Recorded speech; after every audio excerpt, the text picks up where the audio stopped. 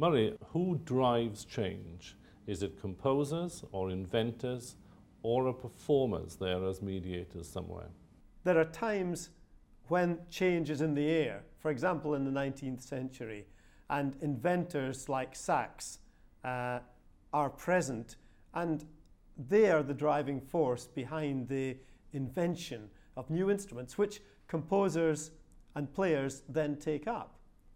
But of course there are also forceful composers like Wagner, the classic example, who decides that the musical world hasn't provided him with the instrument he needs and proceeds to invent them.